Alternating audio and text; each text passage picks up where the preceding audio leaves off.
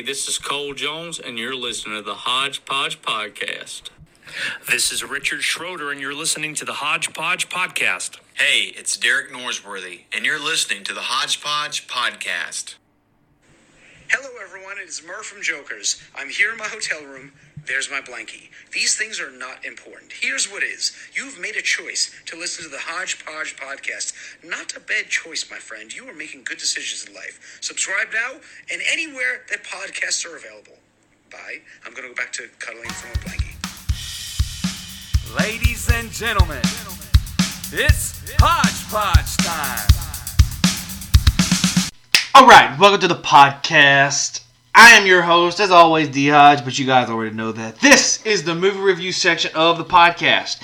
So, I watched a lot of movies, and most of them are older movies. Maybe watched one from the 90s, and then maybe from 2008, something like that. So, a lot of them are older, but I'm going to give you a newer one. And even though I gave you a newer one last week, I'm still going to give you a newer one this week. It's going to be the Peanut Butter Falcon.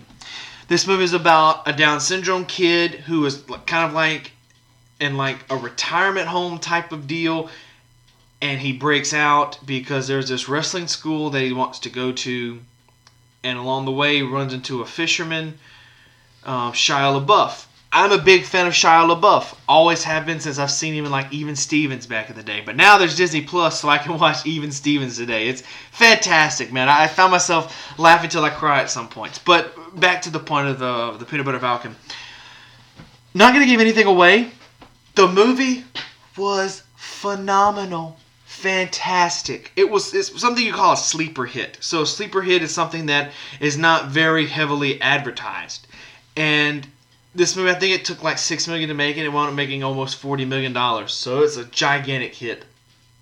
Fantastic. I haven't done this in a while, but I give the Peanut Butter Falcon 5 out of 5. Let's get this little 5 out of 5 jingle here going.